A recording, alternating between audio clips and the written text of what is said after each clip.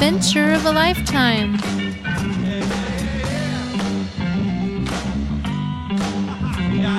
Grace and peace to you, friends. Thanks for joining me on part 2 of unpacking the life of an epic historical figure, Moses. He was so revered as a leader in the Jewish world that they even named their legal and religious practices after him, calling it Mosaic law. I found it so curious that right in the middle of his story, it says Moses was content. This guy, content? Do you know many epic people who say they are content? It seems to me that just generally people who are doing epic things are always hungry for more revenue, more impact, more experiences. This epic man Moses lived about 3,500 years ago, and his life is recorded in the Bible. The Bible is often overlooked as a source of wisdom for everyday life. The self-help movement invites you to look to yourself for wisdom, for guidance, for a true north, but they also invite us to flirt with the occult, with its mysticism and varied practices. They teach that you can manifest what you want, to have an ideal vision of your life, etc. When you do that, you are putting your faith in yourself and these practices themselves. Some say that they teach from disembodied spirits for wisdom, like Esther Hicks's channeling of a group of beings called Abraham. These teachings are widely circulated in the law of attraction and self-help crowd. Maybe you don't actively do these things, but you could instead be guided by people who practice and teach these things. The logic is really very interesting to me, since many New Agers don't believe in God or acknowledge God or consider religious things. Like maybe they're thinking, I can believe these spirits are real, that they have something important to impart to me. I can believe in getting my energy right to manifest what I want, but it's not a religion because I don't believe God is real. When you are looking for a formula for a successful life, the Bible makes its intentions clear. In John 10:10, God's Son Jesus Christ said very simply, I have come that you may have life and have it to the full. He wants you to have a full, abundant life. And we're told over and over how to have that life. To some Christians, that may seem like a terrible take on the Bible, and I ask for just a little grace as I unpack these concepts. Can we think of it as a gross oversimplification for the time being? Before Jesus Christ lived, there was a guy named Moses, and we can learn so much from him about life, leadership, people, decisions, God, all the things we wrestle with in life. Let's look at Moses and understand that one time he was contented. We heard about the tale of two moms last episode. Please take some time to listen to that if you're just tuning in. We have this Jewish man who's grown up as a son of the Egyptian Pharaoh's daughter. He evidently enjoyed the trappings of a princely life because we're told later in Acts 7:22 that Moses was educated in the wisdom of the Egyptians and was powerful in speech and action. That same retelling in Acts tells us at age 40, he decided to visit his people, the Hebrews. It's curious that after so many years living and dressing the part of an Egyptian prince, but at some point decides and identifies with an enslaved people, the Hebrews. At some point, he comes to a deep knowing of his identity, his people, but he retains the life of a prince. Moses is a powerful and capable guy trying to figure out how to join this other culture. He left the royal household one day deliberately to be with what he calls his people. When he sees a Hebrew man being mistreated by an Egyptian, Moses springs into action. It's not like the guy was just getting pushed around. Some Jewish accounts say that the Egyptian had basically raped the guy's wife, and then it got physical when the guy tries to confront the Egyptian. Moses kills the Egyptian and buries him in the sand. Afterward, he is apparently feeling complete composure, undeterred, and goes home. It's interesting when we peek into his character at that moment. Day 1 is in the books, just murdered a guy in an attempt to save his people. Let's do it again tomorrow. What can day 2 of bro time look like? This time, 2 Hebrew men are struggling, maybe a fist fight, and Moses the benevolent sticks his nose in their business. One man says, "Who made you a prince or judge over us?" Do you mean to kill me as you killed the Egyptian?" In that moment, a couple of key things happened. Perhaps he was starting to feel a calling to lead these people, not just join their dinner parties. Maybe it's true that Moses hoped to be part of delivering the Hebrew people, his brothers, from slavery. His actions show us that he was operating from his vision as a leader and deliverer of the Hebrew people. Many in the self-help movement would tell you to operate from vision. Do a vision board to help you visualize your future self.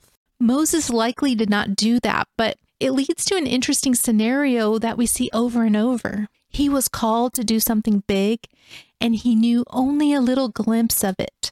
But it wasn't the right time because he didn't have the wisdom he needed to do the job. He was the picture of success, but it wasn't the right ingredients for this job. Fear happened, as it always does. Moses' fear of being nipped as a murderer was stronger than his calling. In fact, he was not prepared to be a leader because of this very act of murder. As a leader, he had to act in integrity and awareness that everyone is watching him. God had given Moses this vision to lead and help the Hebrews, God's own people. But Moses had to learn how to be led, how to see God and his purpose for this infant nation. Moses was operating on his vision of being a powerful guy, and as a result, he failed assignment 1. Moses wasn't prepared for the consequences of his actions, so he fled to the land of Midian. We know that what Moses did was wrong. We are told in the Bible, in the New Testament section, Jesus' half-brother James wrote in James 1:20 that the anger of man does not produce the righteousness of God. Later, Moses gets rebuked for twice striking a rock with his staff instead of simply speaking to it, as directed by God. In Numbers 20, it was kind of the final straw of disobedience, and they are doomed to wander the desert instead of going to the place that God was preparing for them. It would require a lot more faith than they possessed. The guy is a real work in progress in dealing with his anger issues, and I can relate to that, but people killing each other really turns me off. I remember in my early 20s talking to someone at work about the Bible, and she said she tried to read the Bible and she was just so turned off by all the killing in the beginning of it. I wish I could remember what I told her. The Old Testament section of the Bible, the beginning books, shows us that God is building his people, the Hebrews, into a nation state. The surrounding people definitely were not these great people just trying to live their best life. They did things in their culture, their religion that was so disgusting to God. For example, child sacrifice and just seeing life as cheap without value.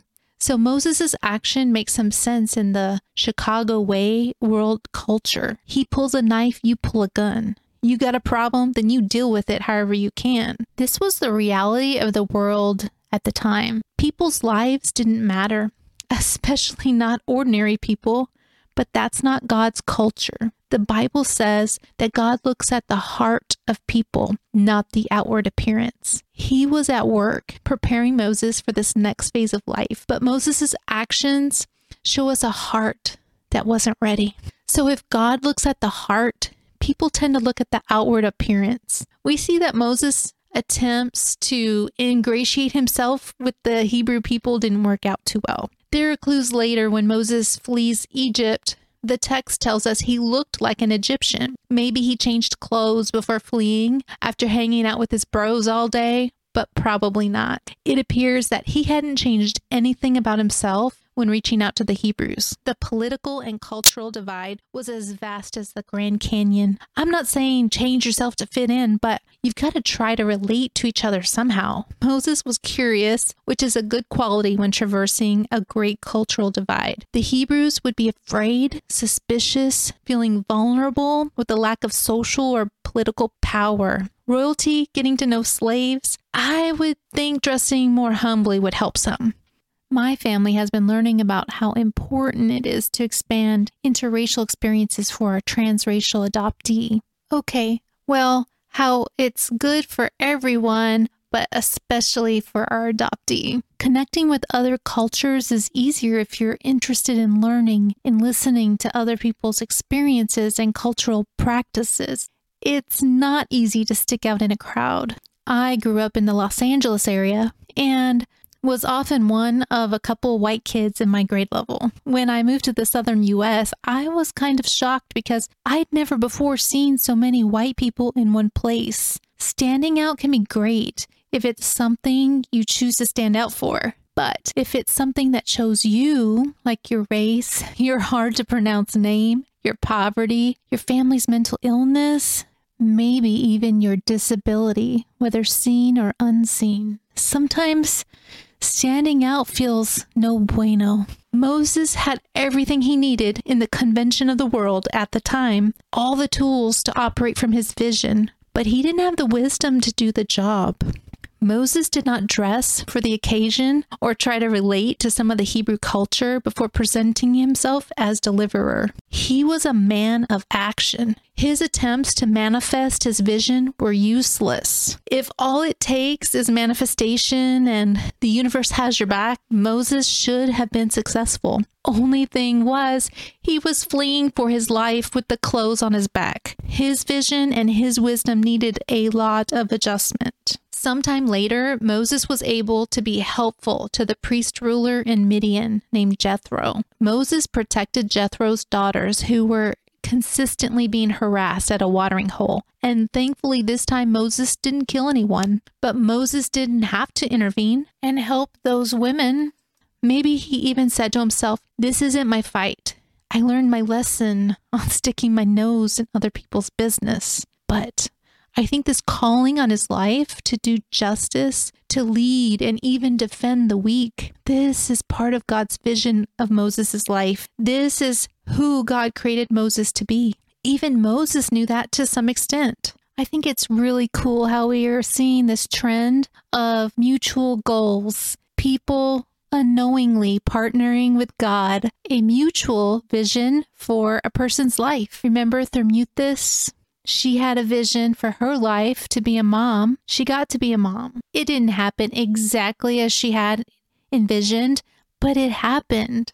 The thing is, she was open to other avenues. Are you so married to your vision for your life that you're not open to other ways of being blessed? If Moses had operated off of his vision board instead of God's calling, we would have a completely different outcome. And that's the danger of operating off of vision of ourselves. It's too limiting. You can do ladder thoughts and manifestations. Maybe you'll get there, but over and over again, we see ordinary men and women living their lives more fully, more abundantly than they ever could envision on their own. It's not enough to copy and emulate someone else's success in a vision board when you're given a unique life with a unique personality and circumstances and talents and gifts. It would have been really helpful for Moses to see his life as college. He's getting a degree in wisdom to have the tools and practice to do the job he knows he was called to do. He needed the tools and the connections to become part of the culture of his birth family. I think he was just like all of us, frightened, leading from fear or pride or swagger to get what he wanted. Over and over again, the Bible invites us to use faith on our journey. Father God will give us what we need to do the job he calls us to do. God values us humans so much, even the most humble and ordinary. Okay, maybe especially the most humble and ordinary. He wants to have a relationship with us, and it's an important part of how we live an abundant life. What if we were to see our ordinary daily lives like college? I'm getting a degree in wisdom. How about you? We do a presentation, we take a quiz, we bomb a test. That's college for you. Those moments don't mean we drop out. We keep going. We keep at it. We try again. We have so much more to talk about when we get to this moment in Moses' life where he was content. It's just so important that we understand a bit of Moses before and after to really grasp the impact of this moment of contentedness. I am on a lifelong journey of contentedness, and I think we can all learn something more about it. Stick with me in this series as we come to understand how the wisdom of the Bible can help us in our everyday life, in our families, our businesses, and our communities. It's an adventure of a lifetime. Thanks for listening. If you enjoyed this episode and you'd like to help support the podcast, please share it with others and post about it on your social media. And please leave a rating and a review. To catch the latest from me, you can follow me on Instagram at AOA Lifetime. Thanks again, and I'll see you next time. Music title, Soul Walking by Juanitos, used by the Creative Commons license from the Free Music Archive.